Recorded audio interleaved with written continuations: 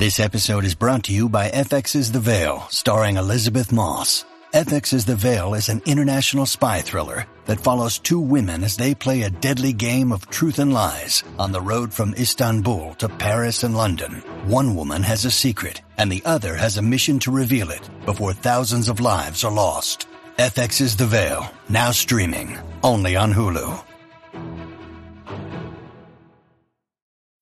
When you need mealtime inspiration, it's worth shopping Kroger, where you'll find over 30,000 mouth-watering choices that excite your inner foodie. And no matter what tasty choice you make, you'll enjoy our everyday low prices, plus extra ways to save, like digital coupons worth over $600 each week. You can also save up to $1 off per gallon at the pump with fuel points. More savings and more inspiring flavors make shopping Kroger worth it every time. Kroger, fresh for everyone. Fuel restrictions apply.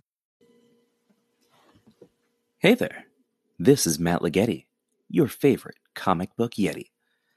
Did you know that if enough people listen to this podcast, advertisers give us money? Money we can then use to, say, pay our journalists. It's wild. Totally unrelated, we make this podcast using Anchor by Spotify.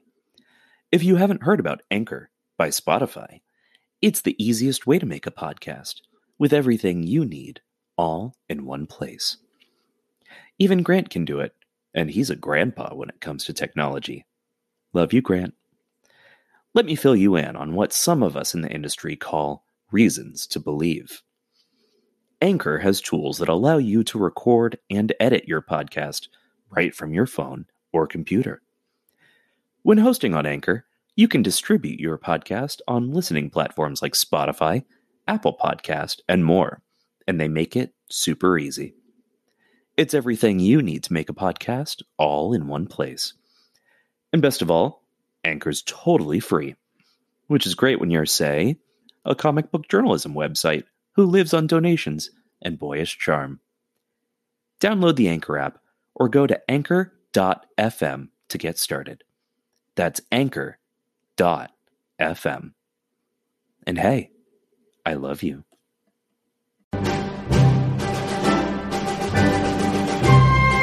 You are listening to Into the Comics Cave with your host, comic book heartthrob, Grant Stoy.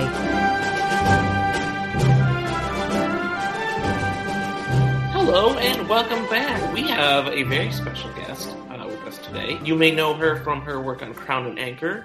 You may know her from her work on SideQuest and any other myriad D&D commissions she does that just like blows people's mind. This is Alaire Rask. Hey! Grant, how are you? I hope you don't mind that I'm wearing my hot dog suit to this podcast today. Yeah, it's a shame that this isn't a visual medium because it looks terrific. I don't understand how you actually got pickles to stay on the hot dog. Oh, I used some garlic aioli.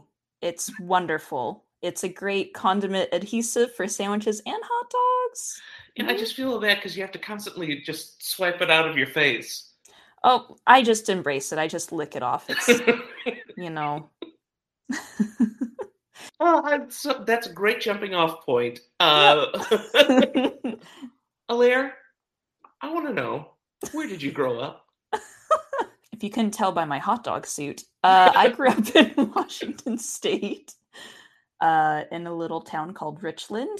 Fun fact, it was created back in the 50s when World War II was going on. If you haven't heard of the Hanford site, that's where they built the B-52 bombs. And a lot of people still work at that site, not building bombs, but cleaning up radiation. Yeah, and my mom used to work there as a data entry person. I don't know what data she was entering. Bomb stuff? Yeah, definitely bomb stuff. So another fun fact, our high school mascot was the Richland Bombers. Which may or may not be aging very well today, but you know what? The town was pretty cool. So that's where I grew up. That's so wild. Like, what was there before the 1950s? Was it just like open area? Yeah, I don't think anything was there. I think the town was only built just to house government workers. And where was that in relation to like Washington or Seattle or any other kind of well-known stuff? It's about 4 hours away from Seattle and about an hour from the Oregon border and about 2-3 hours from the Idaho border. So southeastern, bottomish of Washington. Now, was it a big town? No, I mean it's grown exponentially since I left home. But yeah, I mean it started out really tiny and then people actually started moving there and raising families there, so it just kept growing. It's a wonderful place to raise a family.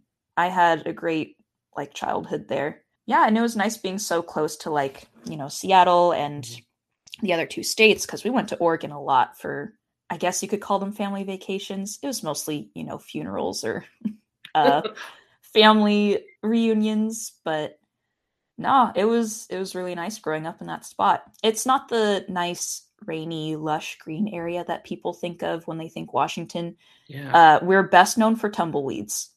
Really? We, I think one year there were so many tumbleweeds in Richland that it like literally blocked a highway road. So that's where I grew up. What's funny is that this could all be a lie, and I'd still be like, wow, tumbleweeds only started in 1950? That's Oh my incredible. gosh.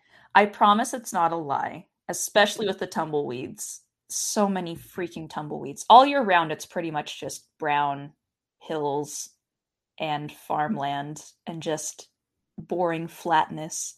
So that's the part of Washington I grew up in. How in the world did you develop artistic sensibilities in a small town in the middle of who knows where? Well, it wasn't like a small town, like there's only 15 people living there. 15 people in a traffic light? Yeah, exactly. This was more like, a place with like maybe 30,000 people. Okay. No, it's got to be more than that now. I mean, it is more than that. It might be even close to the size of Waterloo, where there's like 130,000 people. Oh, wow. So, but yeah, we're just spread out. But I played a lot of video games, so we weren't totally behind in the times. My friends and I grew up with Pokemon and Digimon and all that stuff, and we all enjoyed Toonami. And Oh, yeah. I went to daycares and babysitters a lot because both my parents worked. So, in order to escape the fact that I had to be at a babysitter's, I would play lots of video games. So, hooray, escapism.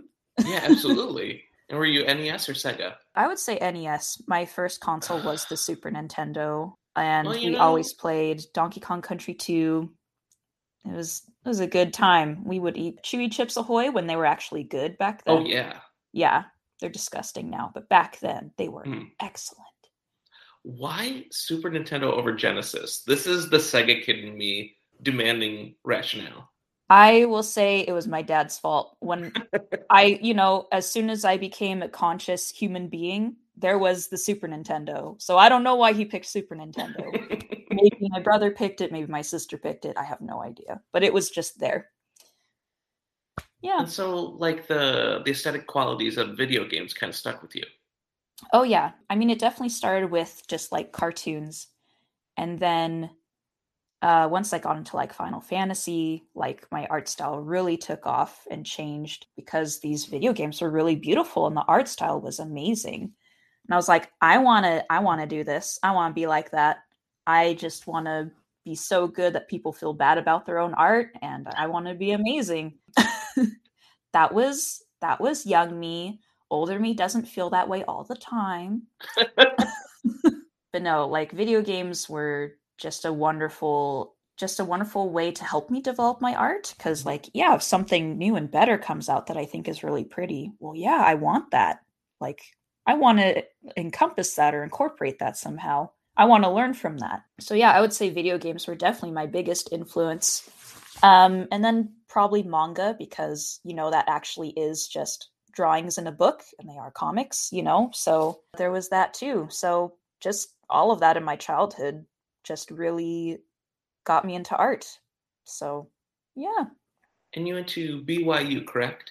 Yes, I went to the one in Idaho. So okay. Definitely not as big as the one in Utah, but I feel like a lot more, I don't know, I saw more diversity in Idaho, which is hilarious because it's Idaho. Yes, quite. But yeah, I had a really great experience there with the art program. I had wonderful professors, and I was probably the only one doing comics as like my thing. So you had a lot of like fine art students, and you had the people who were horny for animation, and then you had the people that wanted to do games, and then you had me, and I was just like, here, I drew this comic page on a napkin, you know. But my professors were really accommodating, and they were very helpful in just helping me learn the basics and composition, and being like, yeah, I don't get comics, but you know what you've made, you can improve this way. Or yeah, we can change this project so that you can do comics instead of, you know, this or that. And that's also where I met Tobin. I wish I could have gone there longer because it was just so much fun, and I met so many wonderful people. How would you say your art evolved being in college and studying illustration like that? Well, first of all, I was self-taught up until that point. Really? Yes. I don't think a lot of my art teachers liked me because, you know, I was one of those kids that did anime, and they're like, this is disgusting. And I'm like, you're disgusting. I hate every assignment that we're doing. That sounds like it would have been the worst fourth grade PTA meeting. Right. Oh my gosh. I mean, but I also had a lot of like art teachers kind of let me do what I want. Yeah. But I remember in high school specifically, this one teacher, it was funny because I think she hated my art, but I really hated her art too. And, you know, she was, you know, this local artist that everyone bought paintings from. And I'm like, I don't know why people like, you know, it was college where it was like, okay, you need to do the basics, and then you could do this and this and this. So I was there doing the basics, and, you know, you are put in things like head drawing and figure drawing and, you know, coloring and painting and all those kinds of classes. So, I mean, I actually learned what, like, I learned composition, and it's not called a main focus, but it's like your main focus. When you look at a picture, where does your eye go first? Oh, gotcha. Yeah, I don't know what it's called. I can't think of it. You know, and then actual coloring and lighting and perspective. And I'm just like, yep, I was a dumb kid. I didn't know a lot of this stuff. And I'm still a dumb kid because I don't study any further because I'm so busy. Taking art classes at a university level was life-changing. Oh, I bet. Absolutely. Oh, and that's where I learned about line weight. So now my comics have line weight. What is line weight?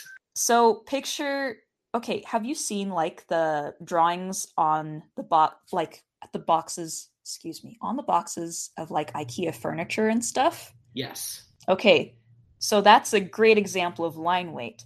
When you're doing the details, the lines are nice and thin, and then on the outside, it's a big, thick outline and stuff. So you're just like, here you go. But then you use line weight to depict depth and things like that. So if you look at a coloring book that's like, it has a background and someone in the foreground, they most likely use line weight. So yeah, I didn't use that until like the very end of my college days, where I was like, oh wow, this makes a huge difference. And at what point did Western comics enter your life? Oh man, probably after I met Tobin, because before I was like, I like manga and video games, and I don't read comics. And then he was like, no, you need to read some comics. And I'm like, but I already make comics. Why do I need to read them? Oh. I know. Shut up. I know. I mean, I still don't read them all the time, but he got me on some really good comics. Like, I just recently read East of West, and that was incredible. Oh my gosh. Yeah. We read a lot of Image before, you know, the pandemic and things started to kind of wind down. I remember loving Limbo by Caspar Wingard and Dan Waters. I can't forget him. He's kind of the guy who writes. Yes, don't ever forget the writers. I'm so sorry.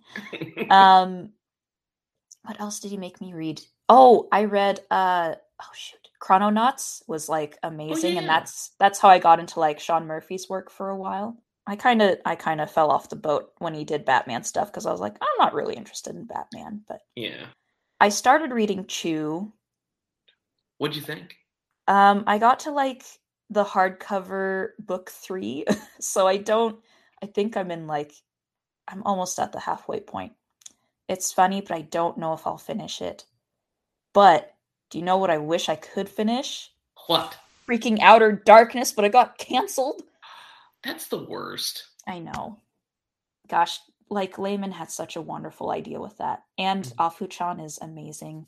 I would have loved to finish reading that. But yeah, there's Birthright. We've been reading Klaus. We've been reading Once in Future and Die.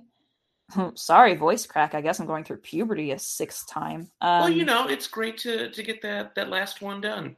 Yep, it's over now. No more. It's not going to happen ever again. Oh, okay. I really love Jeff Lemire's Moon Knight. Yeah, with Greg Smallwood. Yes, that was my favorite. I love Greg Smallwood's art. But like anything by Dan Mora is also just incredible. Oh, and then Jim Zub stuff. There's Wayward. Wayward was really fun. Yeah.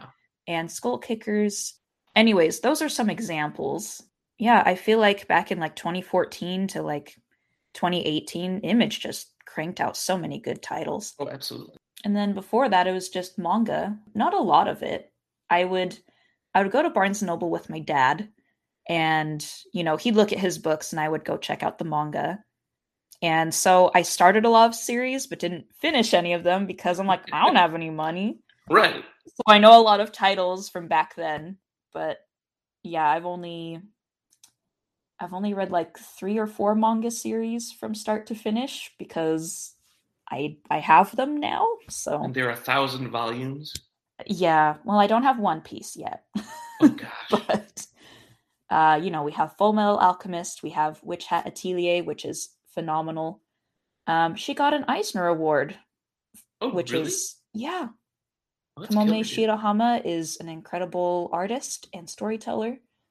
And then we have Ice Shield 21, which is the best sports manga because it's really funny and really wholesome. What do you think about like America's reluctance to accept sports in comic form? Is that really a thing? It's what it seems like. Outside of like Check Please and a couple other, I can't think of any that aren't like manga-derived sports comics. Oh man, shoot. Aren't there like boxing or wrestling ones in the West? There's now more wrestling comics. Okay.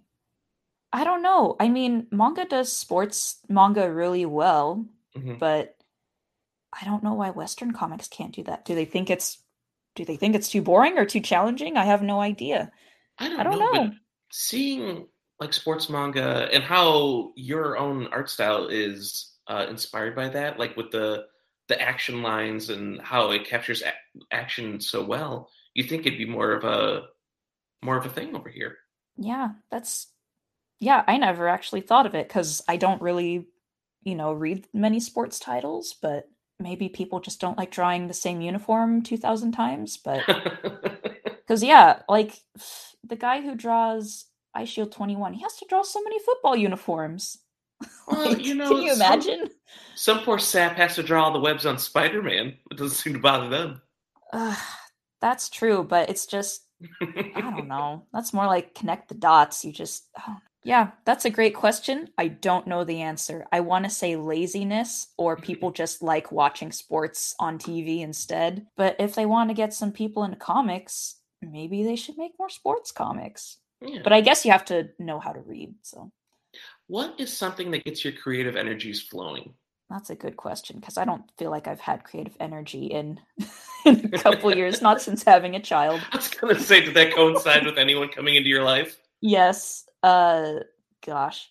Okay, fun fact for those who may or may not care. But when a woman has a baby, her brain goes through this thing that people call mom brain. And basically, she just forgets a lot of things. And it's hard to concentrate on things because her brain is literally being reconstructed. Okay? It's taking some sections of your brain and shrinking them and putting more things into other parts of your brain and enlarging them because you now have this baby to take care of. So, like, your hormones change, your brain chemistry changes, and it's it's very hard to do a lot of things. I don't know if it ever goes away. I hope that it does. But there are lots of ways to help with that. But I think that's one big reason my creative flow has been altered is because my brain is just still in construction. Yeah, it's weird. That's But wild. yeah, isn't biology fascinating? I would say it honestly comes from like playing a really good game or watching typically animation that is just that I really like Hmm. consuming, I guess. Like what Um shows are doing it for you now? oh man. We just got done watching The Great Canadian Baking Show, which is not only the most wholesome baking show, but like it is just art that you eat because these people are fantastic. I really every time I see it on Netflix, it's Dragon Quest the movie. It's really cute and I love it and it's full of puns and the art style is really well done and it's just wonderful. And right now I'm playing Chrono Cross, hopefully all the way through for the first time. But I really like their character design and their world design and it's like, yeah, I like this and I'm going to steal it. You know, not copy it outright, but be like this is, I want to incorporate No, something like this. yeah, you just admitted to plagiarism, so I'll be Yeah, auctioning off this but reel. but everything's a remix. I mean, if you want to know where okay, if you want to know where D&D comes from, it comes from Lord of the Rings. If you want to know where RPGs come from, they come from D&D, which come from Lord of the Rings. Everything's a remix. Side quest comes from D&D, which comes from Lord of the Rings. So really all of us are plagiarizing Lord of the Rings. If you like knights and orcs and all that crap, it's because of Lord of the Rings. You're welcome. Welcome to the club. Yep. There are hobbit feet at the door. Yes. Mm-hmm. That's right. What was the first comic you took a commission for? Okay. I have to think back to the Reddit days in 2016. Oh boy. The first ones I remember, there's 3 of them. There was one from this kid, and I do say he's a kid, but I'm pretty sure he was younger than me, and yet he was commissioning me, and I felt really weird about that. Oh wow. He was like this preppy yacht riding kid that wanted to make a comic, and he didn't really know where he wanted it to go, but he's like, "Can I have like 8 pages to pitch?" And I'm like, "Yeah, whatever." And my rate was $40 a page, and he was like, I can pay you 30. And I was like, "Okay, sure." And it was totally not worth the money. I was like, "Ugh, barf." And then the next one I remember is doing Thorn Squadron for my friend Wilfred Estevez. And you can find Thorn Squadron on Webtoons and Tapas. And then the third one I remember was God Says Hi with Grant Stoyoyoyoyoy. Oh wow. Wowie, wowie. I didn't realize that was like one of your very first commissions. Yes. Yep. It was like as soon as I graduated, I sat down at my computer, I put out an ad saying I did comics, and then those are the first 3 I remember. So there you go. And how do you feel your art has changed since Reddit days to now, It like isn't doing amazing stuff in Crown and Anchor? it isn't terrible anymore. Back then it was passable, and there were a few things that I was like, yeah, I did a good job back then. But now things are a lot better and I don't want to go back there. Grant, you are a subscriber to my newsletter and you've seen how terrible Crown and Anchor used to look. See, the first volume of Crown and Anchor I thought looked good. Okay, but looks- it does. But like the very first pages of Crown and Anchor before we rewrote it back in 2015, Oh wow. those first pages were abysmal. But now I think we actually started being serious about it in like 2017. That's when we had rewritten it and we were like, yeah, we're going for it. And then we uploaded it online for about a year, and then we kickstarted the first book in 2018. Mhm. And I'm still very happy with that book. Yeah, there are some like anatomical issues here and there because I was like, I don't know how to draw. But I did my best. But like, I'm still so happy with that book. But now, like, book 2 is even better because, whenever I switch projects and I come back to Crown and Anchor, I feel like I've just gotten so much better, which is a good feeling. It's weird because when I work on SideQuest, I'm like, yeah, here we go. And then I go back to Crown and Anchor and I get really intimidated because I'm like, am I still going to be good at this? And then I'm like, oh, yeah, I did learn some things while working on this other project, and now my artwork's better. Tobin said this the other day, but like you look at Crown and Anchor with screen tones and it looks like how it's always supposed to look. It's just how it's meant to look this whole time. So that's really nice too. And my screen toning takes forever, but I like how it looks. I don't use Clip Studio to paint where like it's made for comic artists. I use these brushes by my friend who just made a crap ton of shoujo manga brushes, and I basically paint it, and then I put on like 2 or 3 different layers at different opacities, and then I put on a white layer to do like shading or highlights and shading, and I just erase the white layer until it looks good, and that's my comic page. And yeah, I always think, oh, it'll take me like an hour, and it takes me like 3 hours to do screen tones because I always want to add stuff or I want to try something new. But yeah, like Crown and Anchor is like my playground. I mean, I try to do some playing and like side quests and things like that. I want to try new things, but Crown and Anchor is where I just really just go, yep, I'm going to do it. And if it sucks, it sucks, but got to get her done. So I feel like get her done is basically comics' underlying motto. Absolutely. Gosh. We don't know when you'll get her done. It might be a year, it might be 3 years from now, but you'll get her done. Just do it. So let's say that a very specific genie emerges from a can of tuna. And the genie looks at you and he says, I can only kind of grant a wish with a stipulation. Let's say that you wanted to be the best artist on Earth. However, the stipulation is that you sweat ketchup. Would you accept that deal? My counter question is, do I sweat a lot or just a little bit? And where does most of the sweat come out? And does this, I guess the ketchup would stain my clothes, huh? It's ketchup. Okay, so I'd basically have to wear like nursing pads in my armpits. That would be really inconvenient. Red clothes. Oh, I wouldn't be able to swim in pools unless I wasn't sweating. But I'm always sweating. Oof, man. I don't know, man. I like wearing clothes most of the time, and I like swimming, and I like having friends. So I'd probably say, if I'm the best artist ever by the time I'm like 70, let it be. Yeah, go back into your can of tuna. I don't think I can deal with sweating ketchup. I just imagine you taking the can of tuna and putting it back on the grocery shelf and saying, you're for another person. So is the can of tuna already open, or does he just, I don't know, shift out like a ghost? Actually, no, it shouldn't have been a can of tuna. It should have been a pouch. You should eat tuna from pouches. Oh gosh, I would never do that. So I would never encounter this genie in the real world, so I'm safe. So basically, the end result is this whole scenario is just improbable. It was just a fever dream, and I should probably go to the doctor.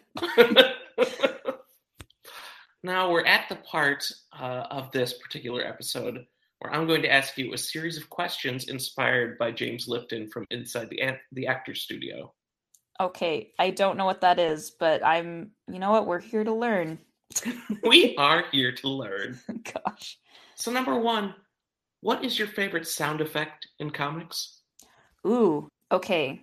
It's ever since I read East of West, there's this particular page where, what is the horseman's name? It's one of the 4 horsemen, and they have this huge buster sword, and they're being shot at.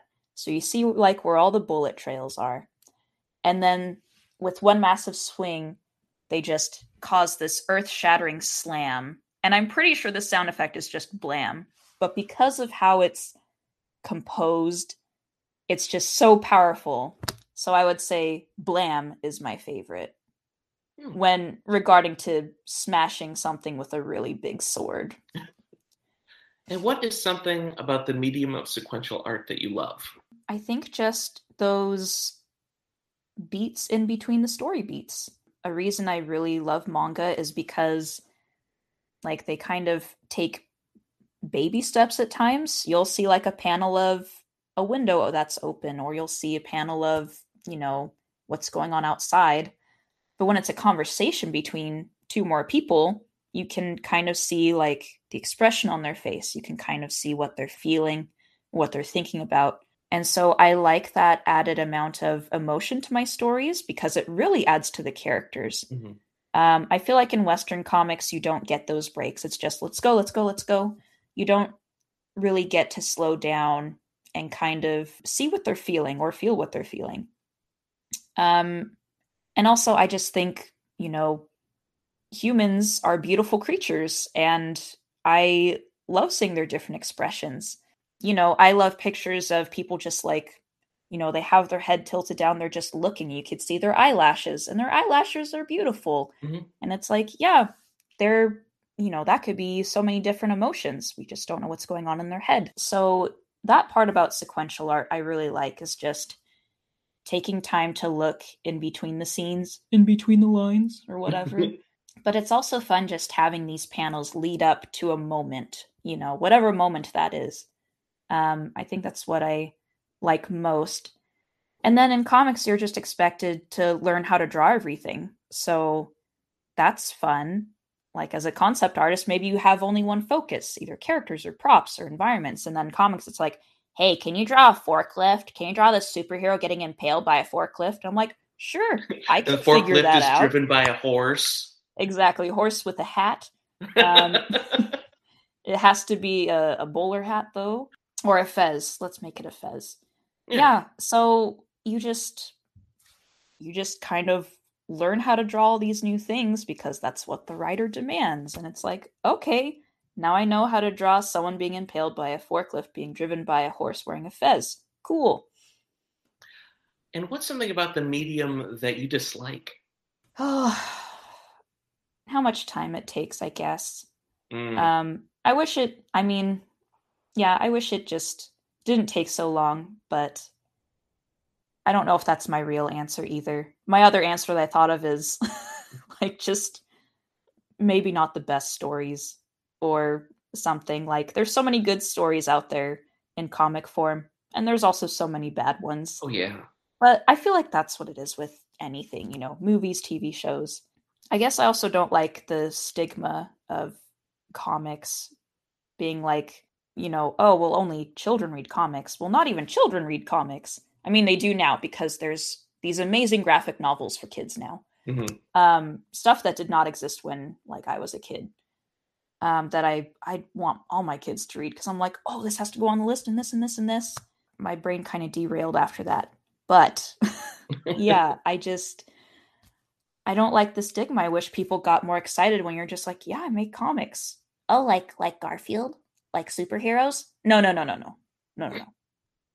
We're telling stories. We're not just doing, you know, one-liners, and we're not just doing, you know, anatomically disproportionate people in skin-tight suits. Mm-hmm. Like, there's more to it. You know, there's a story and then a one-liner. There's a story and then a disproportionate person in a skin-tight suit. I want people to understand comics does not always mean superheroes or slapstick, but people need to read more comics, and people need to make more good comics. And there's so many on Kickstarter. So I'm like, okay, let's get these made. And what is your favorite curse word that's not actually a curse word? In our house, we say balls a lot when we mess up or something goes wrong. I wanted to kind of replace holy moly with something else. So I was like, holy Moses. But I'm like, no, Moses was an all right guy. Maybe it could be like holy moose butts or flying farting moose butts. I don't know. But that's also really hard to say in the moment. So I'm still coming up with something. Because also holy guacamole is too long too. Mm-hmm. But we say balls a lot. And let's say that you just died, okay? Okay.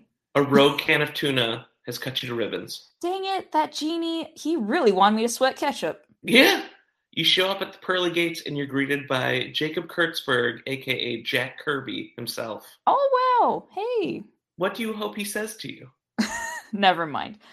My first thought was that I draw better than him. I'm one of those terrible people. I didn't like the Golden Age style of comics, but that's also not what I grew up with. So I understand people who love it, and they grew up with that art style, they practice that art style, that is their art style. That's fantastic. Everyone needs someone that they can emulate. I do not emulate Jack Kirby.